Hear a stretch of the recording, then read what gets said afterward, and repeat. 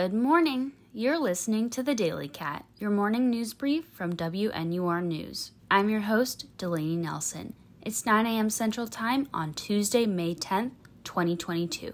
Here are the headlines to start your day.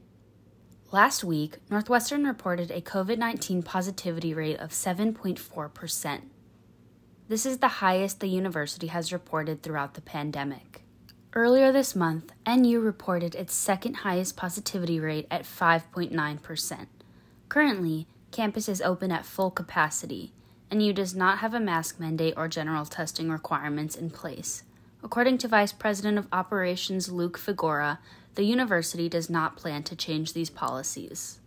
Over the weekend, over 250 people attended a rally Saturday to support abortion rights.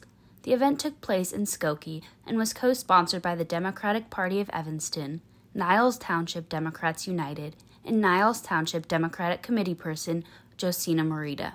The rally was organized in response to a leaked draft of the Supreme Court opinion, which revealed the court will likely overturn the 1973 Roe v. Wade ruling. Democratic Representative Jan Schakowsky, State Senator Laura Fine, and several high school students spoke at the event. The streets of Chicago were also filled with abortion rights demonstrators over the weekend. Hundreds of people gathered downtown to protest restrictions to abortion access. Governor J.B. Pritzker and Lieutenant Governor Juliana Stratton were among the featured speakers. Pritzker has promised that abortions will remain legal in Illinois, and Chicago Mayor Lori Lightfoot vowed that Chicago will continue to be a haven for individuals who need an abortion. On Monday, Lightfoot pledged to allocate $500,000 to support abortion access in the city.